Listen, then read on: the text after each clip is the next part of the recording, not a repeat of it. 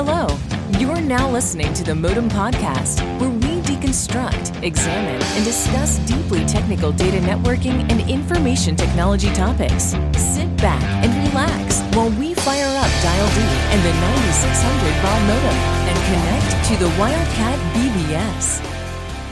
Hello and welcome to the first 2023 episode of the Modem Podcast. Now, I'm saying because we started this in 2021. This is season 3. We're on 3 seasons now. We're gonna get close to Fonzie jumping the shark, I think, pretty soon if we haven't done it already. So, for those of that vintage, they may understand that reference. It means that we'll start to suck real bad, like worse than we already do. Potentially. I don't think that's possible to get worse. But I don't think, because of our guest, I don't think that's today. Because you've gone all the way to the bottom. No, we've got a superstar on now. Special guest. So no, that doesn't work I'm with Nick me. Braulio. Oh, it does. It really does. So those that don't know, you must live under a rock. I'm Nick Braulio, one of the co-hosts, and with me today is a whole bunch of people. This is going to be a lively one, but our special guest is Ed Horley of the little podcast IPv6 Buzz that folks may have heard of. Ed, how you doing today? I'm good, man. How are things? pretty good. And with me, with Ed and I, to basically say I'm wrong all the time, or you drop foul language in one of their cases, Jay, or just provide a sane, sage, experienced-based comment that also probably says I'm wrong. You know, we have the three wise men of the podcast here. We have Chris Cummings. Chris, how are you? Hey, doing okay? It's a new year and a new episode, and I don't know. I'm just yammering now. So New season. New season. Yeah, not even a new episode. It's a new season. It's a whole new season. It's like the MSG of seasonings. Delicious. Yeah. Nice. And we have Jay Stewart, who's now becoming frequent. You've been on it twice now, right? Second time. We'll make that a little more regular, and we can make you an official co-host like Kevin and John. Get a sticker. Yeah, there'll be no stickers. And as I mentioned, we have John Osmond. Greetings. Our Sherpa. Our Sherpa. I like that. Network Sherpa. Let's do that. All right. It's a new season. We need to do something good, which probably means we need to all just jump off our microphones, give it to Ed, and walk away. Yeah, probably. In some cases, they would say that I probably need to jump off the roof. Do something good, Nick. Also acceptable, yeah. Please. We just need to all yell at each other. That's it. That'll be good. Oh, it'll be like Twitter. So today we have a topic, but I know this group, and I have a feeling that we're going to stray. So two topics really, but let's just see where this takes us, right? So season 2 would be Ed and I John and I talked about point-to-point addressing, and different ways to do it, what we thought, how we learned. There's no kind of official, like, everybody's got an opinion, right? And so I get this message from Ed going, nope, that's not right.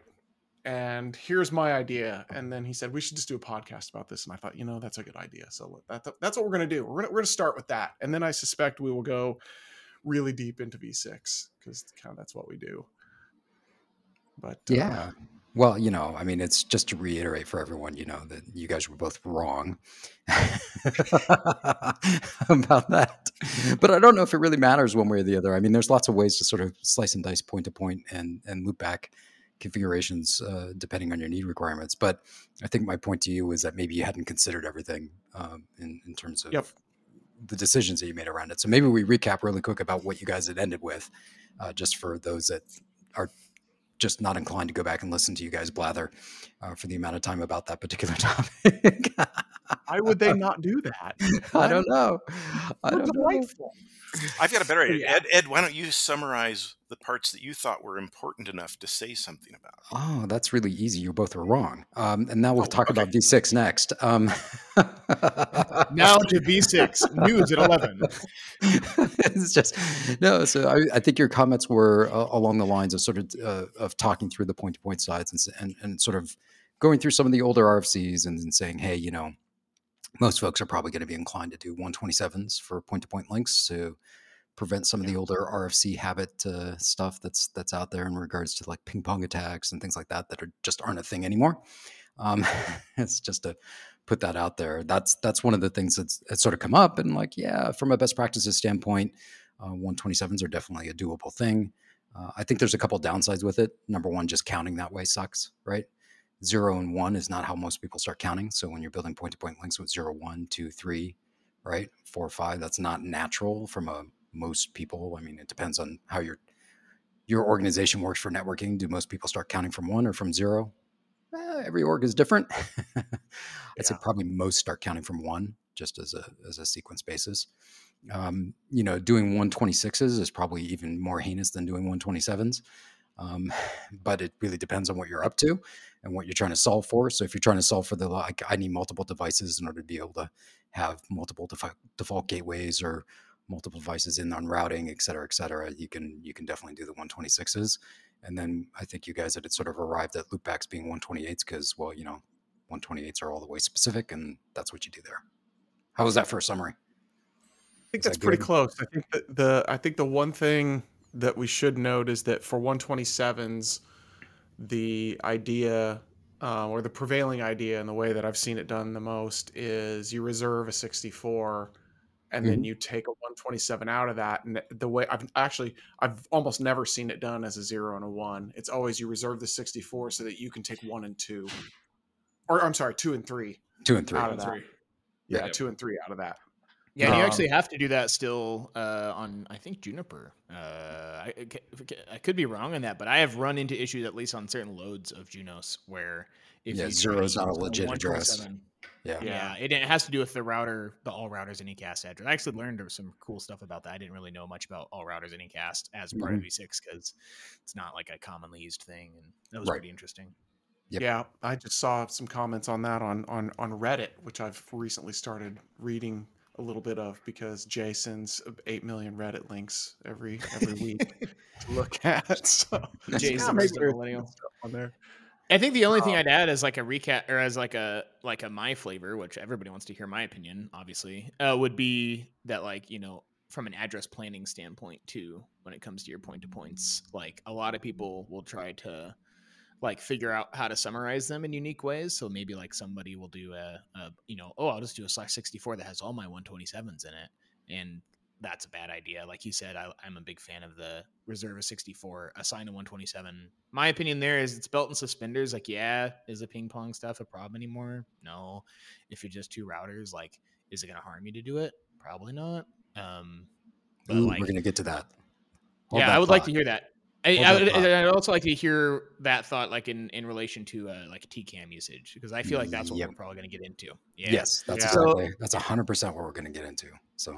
Yes. So, and then the other thing I'd add is just like, you know, making sure that your address plan is, you know, based off, you know, function, not off location as such, when you can, just because like you can build your firewall rules around your point to points a lot easier to just point to a 40 aggregate for all your point to points, right? We're talking V6 /40 and backs and whatever. And I've totally done that where you take a 64 and you just start carving 126s out of it. That's how my last job was built.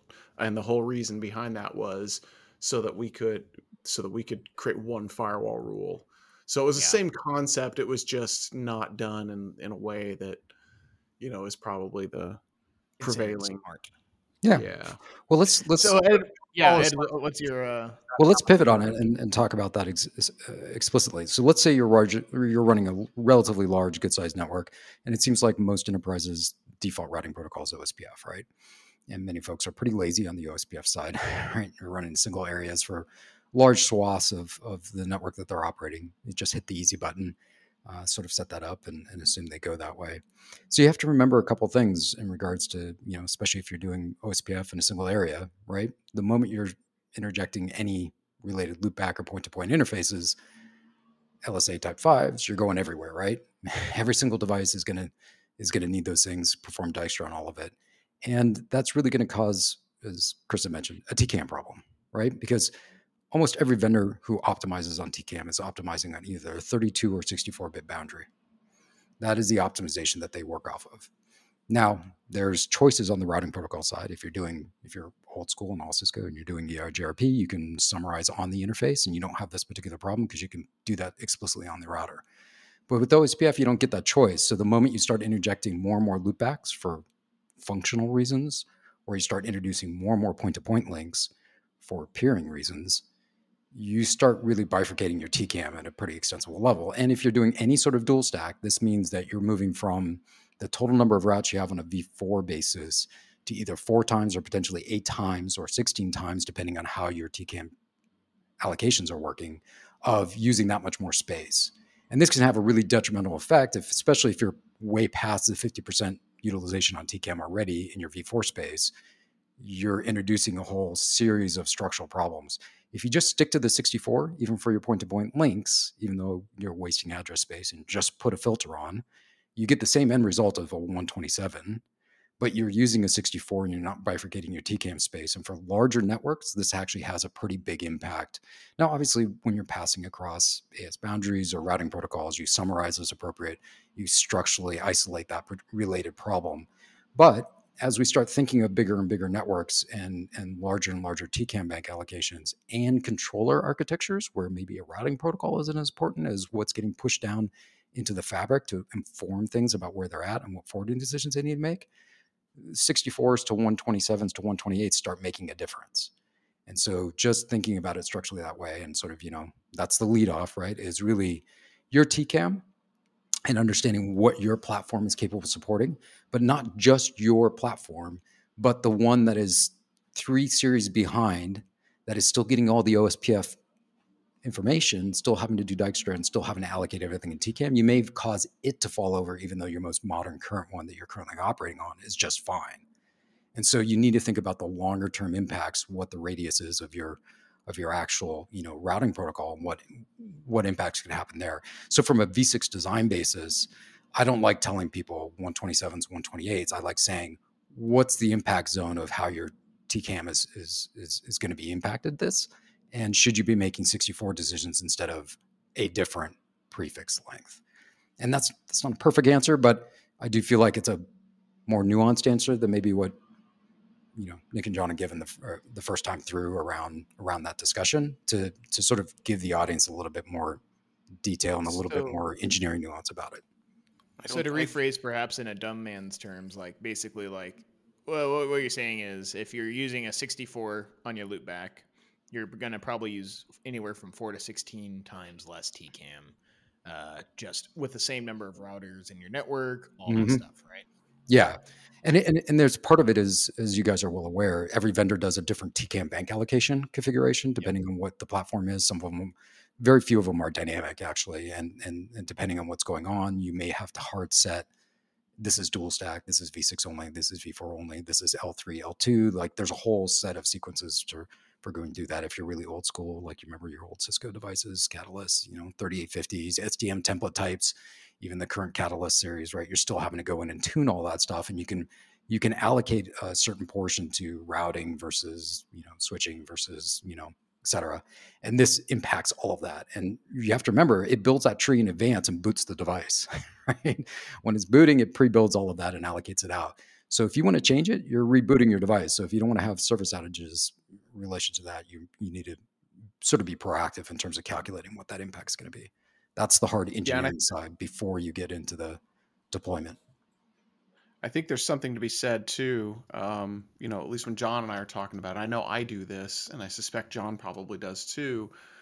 When we think about TCAM allocation, or when I think about it, I don't want to speak for you, John. You can do that yourself. But when I think about that, I think about how many routes can I fit. I think about it from a DFZ perspective, right? Because I come from a service provider background. So I'm thinking, can I fit the full table in here? What do I need to do to make sure that I can get a full V4 table and a full V6 table? I don't think about it from an IGP perspective that maybe an enterprise is going to be looking at, because that's not the type of gear that I typically touch. So that's an important distinction too, is that shifts depending on what point of view you're coming from, right? If you're coming from an enterprise or a LAN perspective, that's a very different CAN partition profile than you're going to have on a carrier router. Right? I'm speaking in brocadisms now, because that's what I remember the best, having to repartition CAN profiles and then reboot the box, because it basically reprograms the hardware at that point. Right. That's exactly right. Yeah. You're exactly right. The view on that TCAM is going to be colored by the types of networks you've been working with over time. What I did like immediately when you started talking about this is it pushes things more back into the idea of, look at everything as a 64. And the more things we look at as a 64 and we get more people thinking that way, the more we can get people to be a little happier with the way they have to look at V6, and maybe get a little more adoption from people that have been a little slow. It removes even any more having to think about subnet sizing again, which is one of the beauties of V6. Yeah, I do like that. Now, I am curious, Ed, /maybe this is a little bit off topic, but what your opinions are regarding the loopback sizing in most, for like : /28, right? Or : 1/28. Yeah, I use the same principle for loopback, because loopbacks are often used for peering across links, and they may be used for tunnel termination, and so they end up needing to get propagated everywhere. So if you are having the same structural TCAM problem, or you think you might have it, doing 64 for loopbacks doesn't hurt you either. And the reality is that everyone sort of freaks out about this, but it's like, if you're assigning a 64 anyway for these functions, and you're only using a 127 out of it, you still consumed all the address space anyway. So it doesn't matter whether you're actually, how you're thinking about it. In terms of address allocation, you've got plenty of address space to be able to allocate all the loopbacks that you want to.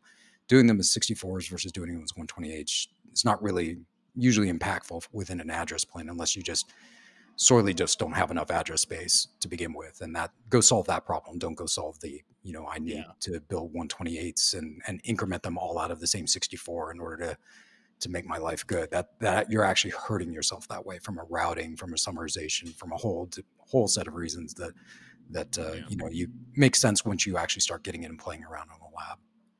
Yeah, so I think that makes sense. I am curious if you have any opinions. It's a slightly different loopback use, but the change from V4 to V6, from going from 127.0.0/8, which I have personally found very useful to have multiple addresses on my loopback to be able to do things like from a host standpoint, right? Not really from a network device standpoint.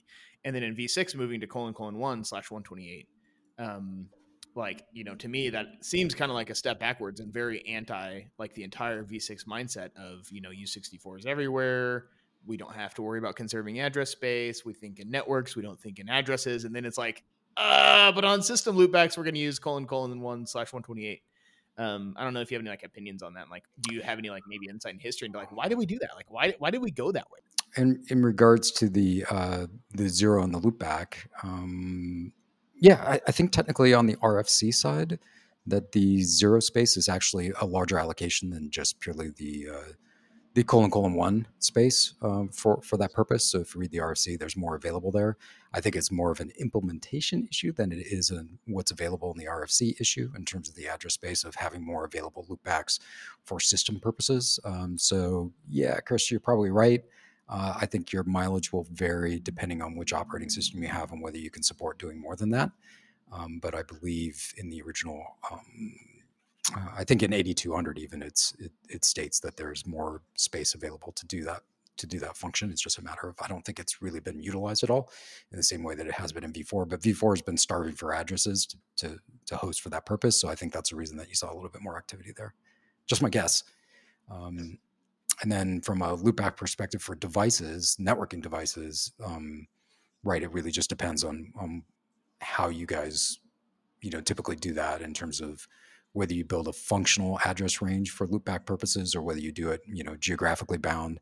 I see companies that do both. They have a set of loopbacks that are geographically bound for the purpose of route aggregation, and then they have a set of functional ones that act as overlays on top, and basically don't have to get routed in a summarization through the site, because they're an overlay. And that seems to be a better design solution, at least in terms of not disaggregating their routing and not having specific 128s that get splattered across the WAN, except for the ones that are actually part of the backbone itself. I don't know if that's a good answer or not, but it's mine. No, I think that's very reasonable. So I had a thought too. One of the reasons that, so when I learned everything was a 64, right? Because that's most of the equipment we worked on just didn't take anything else, right? It was a 64 or a hold down route that you announced out, and that was it. Right. It made it really simple. It made it actually much easier to learn, if I'm being quite honest, and it made it much easier to teach as well. Yes. One of the things that came up, and I think was a driver for the point-to-points not being 64s and specifically being 127s, was neighbor table exhaustion. Now, you run into this conversation when you start talking about really any /64 host net or whatever, is, Right. how do we account for that? Now, on a host net, that's sort of expected, right? You're expected to use a whole bunch of neighbor table entries because you're going to have rotating addresses and temporary addresses and all those things, but you shouldn't see any of that on point-to-points.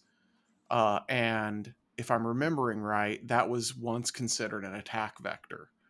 Yeah, you can solve that with an ACL. You can solve it with an ACL. If you build standard point-to-point link addressing space, even with a 64, and just decide that it's going to be 1 and 2, and write an ACL that just says we only accept 1 and 2, and anything else gets dropped to the floor, you pretty much solve that problem, right? You starve out the resource at the edge as close as possible, and it doesn't go across your backbone. The packet payload never makes it across. You don't have to worry about it, and it doesn't cause any neighbor exhaustion at all. On some equipment, though, that's also a TCAM resource you have to consider. Yeah, ACL builds are. So you're going to have you're going to have loopbacks. You got 6 loopbacks on the thing. You're going to have 6 ACL entries. Well, and it also depends too on if you're working, like where's your trust boundary here, right? Like, okay, if it's your point-to-points between your routers, sure, you can put an ACL at your edge to block that stuff, which you definitely should. If you're on like a peering with a perhaps medium level of trust person, an ACL is not going to really help you there, right? Because those are still going to go into your actual your forwarding table on the router, right. Even if the ACL drops it. So you could still have some benefits of scoping that down on trust boundaries, perhaps, maybe. Yes, I would. That's the same enforcement policy that you would take of saying, look, I don't route RFC 1918 from the public internet back into my backbone. Right. It's the same design criteria. Yeah, exactly. I mean, a piece that's kind of hitting me in the head is the idea, the difference between management and data plane. I almost think of ACLs as like an administrative plane that's a third piece that forwarding packets shouldn't matter. The ACLs are there to stop you from getting other problems. So I'm a little aghast that the neighbor discovery piece is going to be only fixed by ACLs, which isn't part of the it's not only actual forwarding piece. Yeah, it's not only. I mean, there's other ways to mitigate some of that. The reality is neighbor discovery is necessary as a replacement for being able to find who your neighbor actually is. ARP and reverse ARP, right? In terms of that function. But the reality is that it's really, where do your resources run out? So if someone's requesting to hit a set of resources within a /64 that you designated, but you're only using a 127, the only reason that you don't, you're still going to end up forwarding those packets to that interface. It just doesn't have an address to use them, so it drops it to the floor. That's not really, from a functional basis, any different than an ACL that drops it to the floor. From a pure like CPU and processing basis, right? Yeah, that's a forward. That's just a forwarding decision versus a ACL drop decision. So that's how I sort of see it. You're still forwarding the packet either way, right? It still has to get forwarded to that interface to make a decision that it's only a 127 that's configured on there, because it's actually a route in your routing table, because the 64 is still going out as a route. So it doesn't matter. That would be my counter argument. There are platforms that allow you to, so say you've got a peering router, right? It's not landing any hooks. It's, it's not an access layer device. It's not aggregating any networks of hosts. There are mechanisms for minimizing the amount of neighbor table that is allowed as well, so that you don't those resources out. I remember a couple of years ago there was a MikroTik CVE that was pretty gross, that basically you could run that. I wrote a little script that actually did it. It would run out that even when it was set, right? So it would just bypass that, and then they fixed it. And that got me thinking about other platforms that have that capability. But on peering routers, you can set your neighbor table size on certain platforms to be very, very low. That way you don't run that risk of running TCAM out. Now, when you're landing hosts like in a data center or in an office building or something like that, you have to be a little bit more careful. So here's to do that. But for if we're talking about V6 and for federal organizations or enterprises that are looking at doing this, and they're looking at their internal routing, and to this point about why I'm saying 64s versus 127s or 128s, you have to remember you're going to filter at the edge first. So you're going to know that entire address range. And if you've already specified it, you write the ACL once at the internet edge side to just not allow anyone to hit any other addresses that would fit within that point. In fact, there's no reason that they even need to touch any of your point-to-point links. You could just block access to that entire, 40 or whatever you allocated, 52 that you allocated for those purposes within those sites for point-to-point links. There's no reason they need to talk to those at all. They just need to be able to forward packets across it, but they don't need to talk to that prefix. So just block it and just say, yeah, I don't want you talking to my router like at all. Yeah, I agree. I think my point was more towards my point was more towards, when you have a point-to-point between you and a third party. That's more common in the ISP space, but I'm willing to compromise and say, if that's my internet edge or a partner network, I'll do a 127 there to limit it down, because I'm not taking that in my IGP and redistributing that all through OSPF. It's external in my network, and it may even just be a static entry set anyway, in which case I'm willing to live with that as a compromise. And this is why I say this is a more nuanced discussion around the architecture. But as a general rule of thumb, inside my network, I probably don't want to be consuming, like, you're very prescriptive on your internet peering edge. You probably have a very good understanding of TCAM impact and what's going to happen there. But I may not know the smallest TCAM device that I'm going to deal with internal to my network, because I don't get to touch every single device that might happen in a sufficiently large one. And a bad decision there could have cascading impacts on locations that you don't have any visibility to because of how your routing protocol is working. And that's the difference in terms of, like, internet peering is usually pretty narrow scoped, and you have a really good understanding of what's going on there. Now, obviously, if you work at a huge service provider, your entire service provider network is your peering network, in which case that's a different discussion altogether.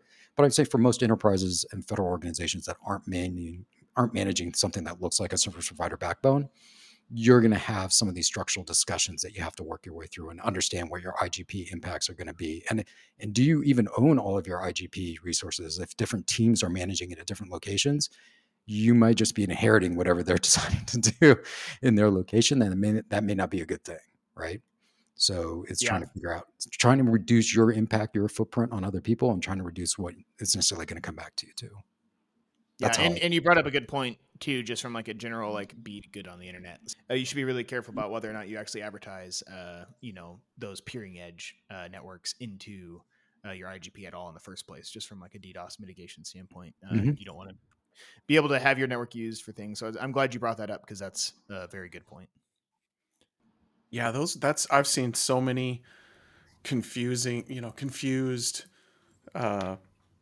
instances of folks that, we get like nasty gram reports from, scanning tools that say, hey, this is vulnerable to blah blah blah, and it's the other side of a point-to-point link, right? That's advertised. It's part of a it's part of a summarized route that's announced globally, but we don't control, we, quote unquote, whoever owns that doesn't control the other side of it, because it's a point-to-point link to a partner or a provider or a peer of some way, but they have a problem with their equipment that reports back. It basically manifests as you having a problem with something, because when you go look up the address space, it's your address space, but it's on a device that you have no control over. So that's one of those, like you said, Ed, it's one of those nuanced things. And I'm going to say it because we say it in every episode, and it depends, right? It just depends on what is where and when and why. I've seen similar conversations about advertising IX space globally. Like, should you advertise public IX space, like the peering fabric address space globally? And I've peered with gigapops that don't do it, and the ones that do as well. And I actually had that in an interview question. Should that be advertised? And I was like, this is a loaded question. So I gave a very it depends answer to that because of that exact reason, right? It's hard to control that. Well, the important part is being able to argue both sides or multiple sides of these things so that you can actually look at all those facets and decide what makes sense for your network and within the design that you've already put together. Yeah, which is exactly why I wanted to drama. Well, that's exactly why I wanted to come on and sort of give a counterpoint to what you guys had said, which is, hey, understanding both sides and understanding some of the impacts makes you a better engineer, because you're going to understand potentially what is or is not going to happen based off of your decisions about we should use 127s, we should use 128s for loopbacks. What impact does that have? And can you articulate what the impact is going to be, what the risks are going to be upstream for your management team to understand, like, this may not be a great decision because we're already at, we're currently at 54% utilization on TCAM. We're going to introduce, and the management team decided we're going to dual stack, right? What does that look like? And you better get in the lab and test it, right? And be able to show what you're going to do. And you might have to make some compromising decisions. Is 64 the best thing to do for, point-to-point links? Depends. I guess it depends on your platform, depends on your TCAM utilization, depends on what your comfort level is. Certainly a heck of a lot easier to do automation with the 64 than it is trying to do the 127s all over the place and figure out what the heck you're doing to a certain degree, because it's a little bit simpler and you can stamp it out and it's easier for folks to read. But a 127 in a route table is a heck of a lot easier to recognize and say, like, that's a point-to-point link, right? Yeah. Or the 128, that's a loopback, So is your vision operationally focused, or is it ease of automation focused, or is it like I'm just design focused? There's different aspects of what's a plus and what's a minus, and every team's going to look at it differently. So not everyone's going to look at the prefix portion and say, like, oh, well, I recognize that as coming out of an address space that's designed for point-to-point links. I just know that off the top of my head. I recognize that prefix versus someone who recognizes a 127. Right. I think the days of visual indicators for things are coming. I mean, I think we're past that at this point. I mean, it's nice. I made a career out of it, right? But like, well, there are a couple of things that are useful still, like, even since link locals are used for like OSPF neighbor adjacencies, right? Sometimes it's nice to stick a router ID in there, and it's like, FE80::5:1, like, okay, I'm peering with router ID 5, right? So I know 5 is on the other side that I'm exchanging route with. So when I look in my route table, because everything's next hop is link local address, I'm like, oh, I got that route from router 5, right? Something like some small metadata that's embedded in the right way with the right thought process, I don't have a problem with. Sticking your VLAN information all over the place, is that useful? Depends on what your role is. If you're a help desk person, you're actually looking at some of that stuff and you're like, oh, well, our voice handsets should be in VLAN 234, but they're in VLAN, this one's in VLAN 110 because I can tell just from the address. Oh, that's could be useful information for them. Depends. I don't know. But, it really depends on what your operational model is and how that fits out. So like with everything that's else, true. But I think like everything, it depends, right? Don't knock the ability to have sort of like the little micro automations where a person's going to hit that 12 times a day times by how many help desk staff are actually doing the task at hand, right? Because that can certainly build up. I also, Ed, to your point, I kind of feel like unnumbered needs to become the evolution, right? Like if you're wondering about TCAM space and point-to-point addressing, like unnumbered is just more efficient in terms of, how many sessions that need to ride on the box and how many links you need to configure and what addressing that you need. That almost like makes most sense to become the next evolution if like you have that many links, running a data center environment, VPN fabric, just where it makes most sense. Yeah, I would agree. And I think there are a lot of other people that are thinking in a similar way for large scale fabric design. It seems to work that would work out better. The good news is, for large scale fabric design for the underlay, no one gets to see that addressing anyway, except for you guys as just a route basis. So the reality is unnumbered might help to mitigate a few risks. I think in the overlay, it's probably more impactful than in the underlay portion of whatever you would be doing, since those are probably all fixed controlled, and you're probably going to use a controller to deploy and operate and build all of that stuff. And you're probably going to have very strict ACLs about who can get in and actually touch the underlay from a management perspective. It's probably just going to be for alerting logging and monitoring and, tap application and stuff like that. That's going to go on for the underlay. I could be wrong, you guys, but that's just sort of how I see it for something like, a VXLAN EVPN solution. And then you're really going to want to concentrate on, because the impact for the TCAM side is really going to be for the overlay, right? In terms of what happens there. And it also depends on how many routing protocols and how much leakage you want to do with VRF and everything else, and whether your routing protocols are passing that stuff back and forth. So, that's part of the challenge that goes along with it too. Anyway, I just wanted to bring it up. I'm not saying you guys are entirely wrong, but you're wrong. And I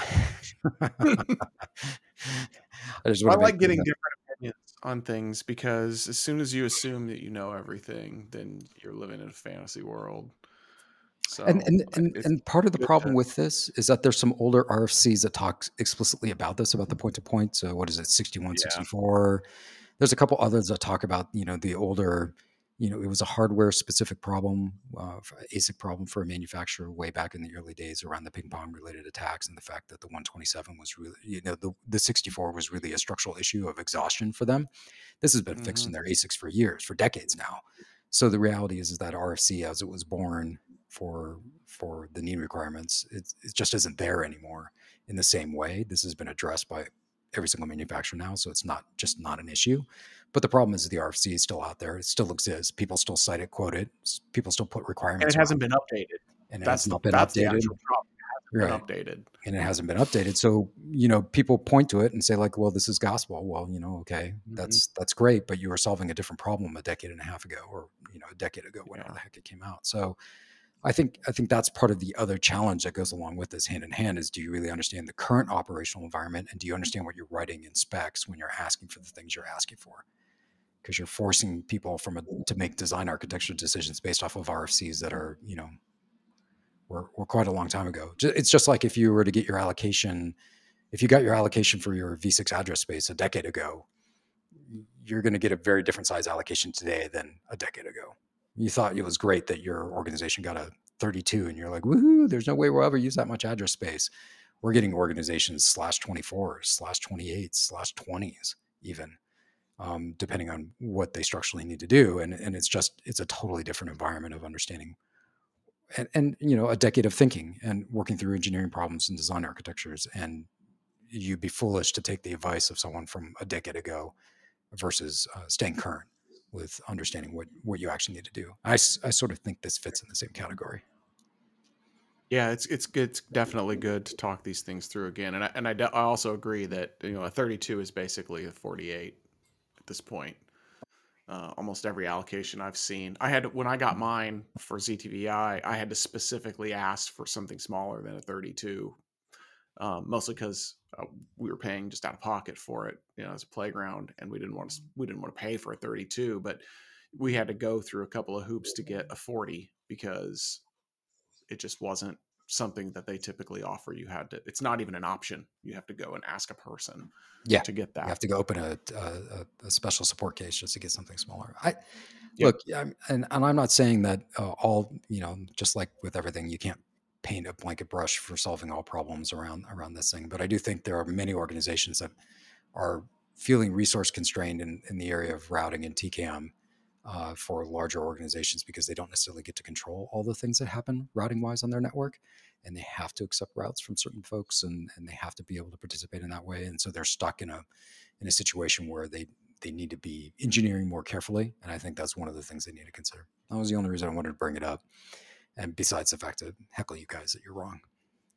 No, that's fine. I mean, the TCAM utilization and just TCAM in general is something that isn't well understood, I think, across a lot of engineering disciplines. And it's also not really considered very often. I mean, to be honest, before I started touching DFZ gear, I never even thought about it. It was like, well, the gear can do switching and I can do whatever I need, and I'm not going to think about how many routes I can throw into it, right? And I think that's a prevailing way of thinking. I don't know. You guys are younger than me, Chris and Jay. What do you think about that? I think what's funny, at least to me, is everyone talks about this neighbor exhaustion problem with point-to-point links, but no one talks about the rapid temporary addresses that happen on wireless networks now for when the interface goes down and pops back up and builds hundreds, if not thousands, of entries for a single device within, a normal daily use of a user on a wireless network. And no one talks about the exhaustion of what needs to happen on the controller or in any of the switching fabric in order to be able to support that. Which I think is a much bigger problem than anything would happen on your point-to-point links. I mean, I think anyone who's trying to exploit your network and is trying to do a denial of service attack against your point-to-point links is probably just trying to learn how to do a denial of service attack of some type and is starting off in their career, because anyone who's sophisticated for security basis wants packets forwarding. Right? So it doesn't make any sense to me. That's not the area of concern I would have. I would be much more concerned around sort of the temporary secure MAC, rapid MAC address components that Apple does, and now Google supports and others around security and privacy, than I would ever be worried about how many addresses I'm chewing up.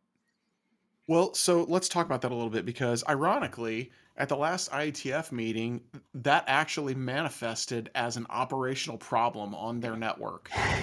And a draft was written on site because of that problem. And it's interesting because there's a bunch of different things. There's not just the stuff you said, Ed. There's the temporary addressing that never goes away. Mm-hmm. It stays in cache. Container stuff, especially on Chrome OS. Chromebooks use containers for all kinds of stuff, and each of them is going to grab its own IPv6 address. It uses it's a container, right? So it's got a 100 dot whatever address for v4 that it nats out whatever the public address is, and then for v6 it bridges it, right? And so there can be hundreds or thousands of devices, and then the temporary addresses that are spun up on, at least on Macs, and I assume it's on other things as well. If you have a connection that's using that temporary address, say you've got 20 SSH sessions and they're all on a different temporary address, those stay there for the duration of those SSH sessions, because by definition, away breaks. Yep. Right. Yeah. I used to run ARPWatch at my house all the time. People would come into the house. My kids would have a friend come in, and I'd say, "Hey, ask your friend if this is the MAC address on their phone. If it is, But all of a sudden, you've got this explosion of things going around. How do you manage this stuff? I know that this is all part of this, but this is not going down the point-to-point side yet. It is at the same time. So it's the reverse. I see this as the reverse problem. And the reality is that I think for enterprises and probably federal networks that need to be secure, something like a policy in 802.1x and DHCP v6 addresses the issues that principally fall into this category, which is you get a singular address, you get authenticated on our network, we know exactly who you are, we know what address was assigned to you, and that's the address you use for services, and that's that. And that solves that particular issue in a slightly cleaner way. It's not what obviously Android wants to hear, because that's the team at Google is adamantly against a DHCP v6 client. But the reality is I think for many folks, that's just going to be the practical portion. And Apple will comply with that. If you take an Apple iOS device and plug it on wireless DHCP v6, it'll stick with its singular address. It doesn't try and build temporaries or do anything else strange along that side. So yeah. So get this. The two people that wrote that draft were both from Google. Mm-hmm. So it's the but was one of them or Lorenzo is the question. Yes. Jen, yes. Lorenzo and Jen. Yeah. Yes, he wrote the draft. Yeah, and Jen, and I actually volunteered to help because I actually agree with this is a problem. Essentially what they want to do is take, I don't remember the RFC, but there's a mobile IPv6 RFC that basically assigns a /64 to a device so that then it can sub-allocate for anything that tethers to it. Yeah. And what they've proposed, and what I actually think this is a reasonably good idea, 64 per host. 64 per host, and then it sub-delegates to any containers. Right. Yeah, now, that makes sense. It's it's the v6 ops group, and so there's a lot of discussion that happens about all the fringe details that sort of go along with it. But that was proposed ages ago. So that was who was it? Oh, Andrew Yunchenko, I think, proposed doing something similar like that a long time ago. This was like a post. It makes a lot of sense. You can prototype it out real easy by using a DHCP v6 PD client and server. Mm-hmm. Yep. But for sure. I think that would actually solve some of the wireless exhaustion issues, because then it becomes a route problem. Yes. And not that's a scalable problem. That's a scalable problem to solve, because you're just forwarding to a singular device for a route, as opposed to saying like all the neighbors exist back behind there and I have to fill up my tables to point to it. You don't have to do that. It's a single route entry. Makes a lot more sense. I actually like that quite a bit as a design model for wireless. Well, I guess I got a question for you guys, since Nick, Chris, I guess all of you guys get a chance to work on maybe some v6 only networks. I'm sort of curious about what your feeling is around the current 646X LAT support. If you're running a v6 only network, would you like to see client support on a LAN side be able to use a CLAT and a PLAT configuration? It seems like Absolutely. We're a little bit behind where our counterparts are on the mobile side. The mobile side's got this really well dialed in. It's built into the operating systems, but it seems like it would be really nice to have a CLAT capability within operating systems, so that if they recognize they're on a v6 only network, they can do the right thing for things like embedded IPv4 addresses and some other stuff. Maybe not NAT64, DNS64. If it's not capable of supporting that, then they have something else to fall back on. Thoughts? Yeah. So throwing that out there in the universe. I can tell you with certainty that actually makes life a lot easier. Right. When Mac OS integrated that into 13.1 or whichever version they put it into very recently, all the problems of applications not working because they have some weird embedded IPv6 or IPv4 address in there, they just went away. Like even the problems with my brain to keyboard, like I want to type ping 1.1 or whatever, right? Just all that muscle memory stuff that has IPv4 addresses in it, that all just disappeared. Yeah, the moment it saw the prefix, knew where to send it for the NAT64, and it was done, right? Yep. So, yeah. Yep.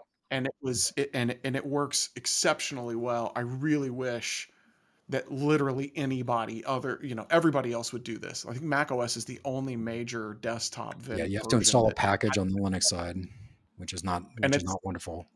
And it's sketchy a bit. Yeah, it's a little clunky. Windows, strangely enough, has all the code in the OS, but it's only available on a wireless WAN, 5G, 4G interface that'll actually activate it. So we put a request in, hopefully, fingers crossed, maybe someone from Microsoft is listening, but if we can get DHCP option 108 supported in the IPv4 world, that actually indicates on wire, hey, you're a v6 only network, can you please turn your PLAT on? That would be, and realize you're a v6 only network and provide this transition capability, that would be really cool. Or if we could get, that proposed RFC to try and get like a, IPv6 RA, S flag that says you're on a v6 only network or whatever the heck they were proposing, that would be pretty sick. Anyway. Yeah, I've got a packet capture of the Mac going through the process of figuring out that it's on a v6 only network. It's really straightforward, because I didn't know that they added that. Scott's been testing this pretty extensively in the lab for this v6 only lab and class and course walkthrough, and so it's been pretty cool. So he's been providing a lot of info about it. It's pretty neat. Yeah, it's really nice. I noticed that Chromebooks don't do it. I was shocked that Chrome OS didn't do it, because you would think automatically carrying over from the Android handset side that it would do it automatically. Exactly. Yeah. I mean, and they carried that over from iOS, right? Mm-hmm. That's clearly where they got it from on Mac OS, but I would have expected pretty much exactly the same thing on Chrome OS, but no, it's not there yet. Yeah. At least on the two that I've tried. I'd say that in my opinion, I would like to see more of it as well, just because I think it solves a lot of the problems Nick mentioned, and also it's parity between mobile devices and desktops and laptops and things like that. And frankly, I use my mobile device as probably my main computing device these days. Quite honestly, I try to be very not online if I'm not working. So I guess that contributes to it a lot. Well, that tells us a lot, Chris. That you surf YouTube all day. Is that what you're saying you do for work? Yes. At work, I'm on my cell phone all day. You can YouTube. Quote me on that on YouTube. looking up IPv6. How do I do this network automation thing? Yeah, looking up like how do I pretend to do my job? Yeah, so far it's not working very well. But no, like I mean, like I think that like from a network management standpoint, like it makes sense. Like if you can offer that, like if mobile handsets already have this built in, they can provide a lot of that functionality. They've already got the code base there. Like why don't we kind of standardize on that across everywhere? And then it's less crap to have to deal with on our network and less NAT64 infrastructure and blah blah blah. Yeah, I think this is something that all the OS if all the OS folks got on board with this, I think it would be pretty cool. Similar to what like Microsoft was trying to do with getting 64 Teredo, ISATAP in the OS. They turned all that off because more native v6 was coming on board. But the reality is it would be nice to have this as a tooling as we start to go through to v6 only networks.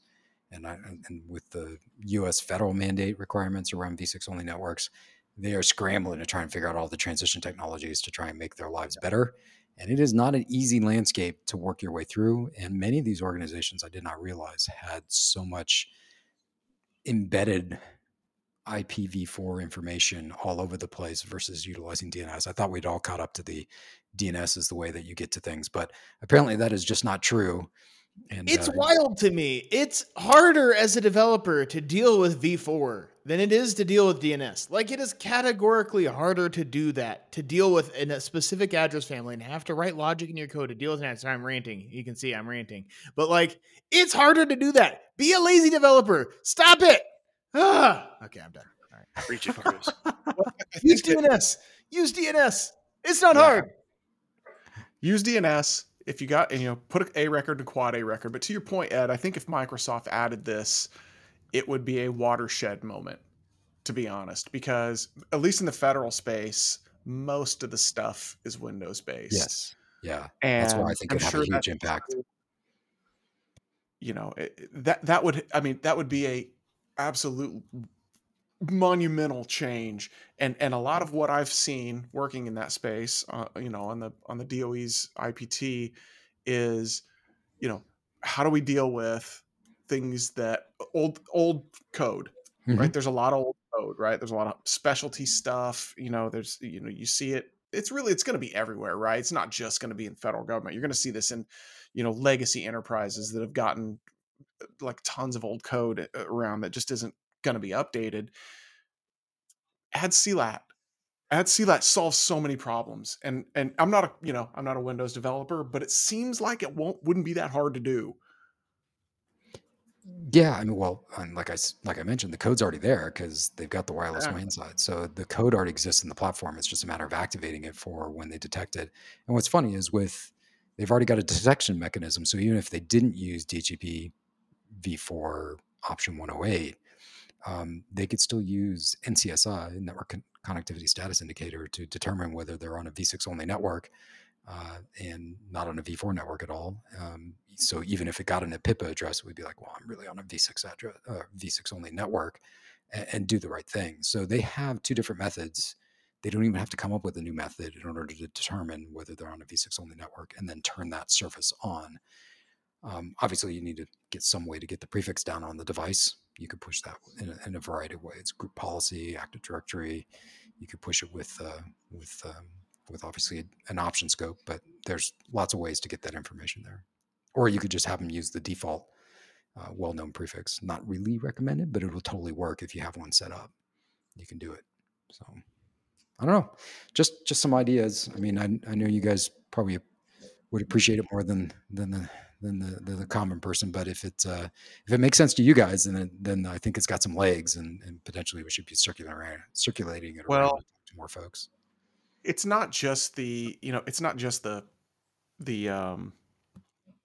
federal space, like service providers in general, like residential service providers in general could take huge advantage of this by, maybe offering like a $10 a month discount if you are only provided IPv6 only, right? You put a NAT64 upstream, just like you would a CGN device, and everybody all the devices can handle, if they can do CLAT, then Bob's your uncle. You're all done, right? You don't have to mess with the quagmire and full pant load of IPv4 anymore.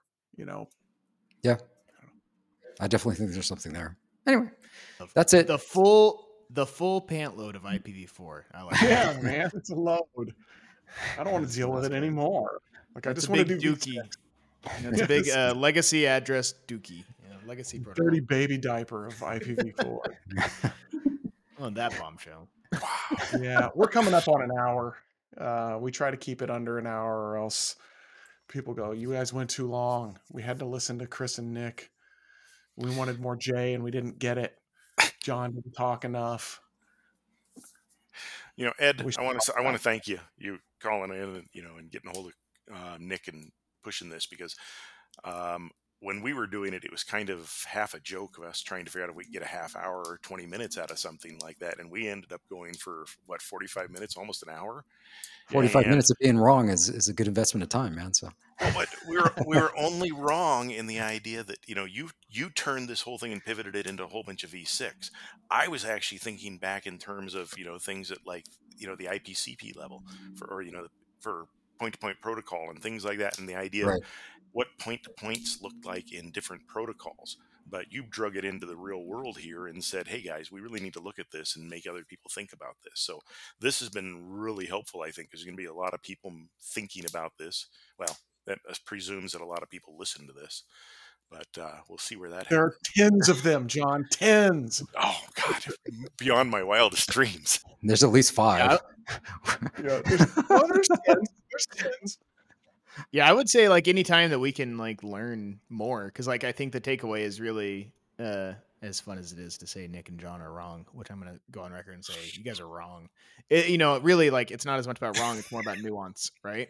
Like, it's all about like there are still arguments to be had, like on like all of these like positions and different schemes to be talked about, and unless you can argue about them from all the angles, like, you probably don't understand them well. And I feel like that's been like the number one thing I've learned throughout, I guess, the past 2 seasons and coming up on season 3 now of like doing this, is like there are always like an incredible number of perspectives to have on how to operate a network, and there is no one right way to do it.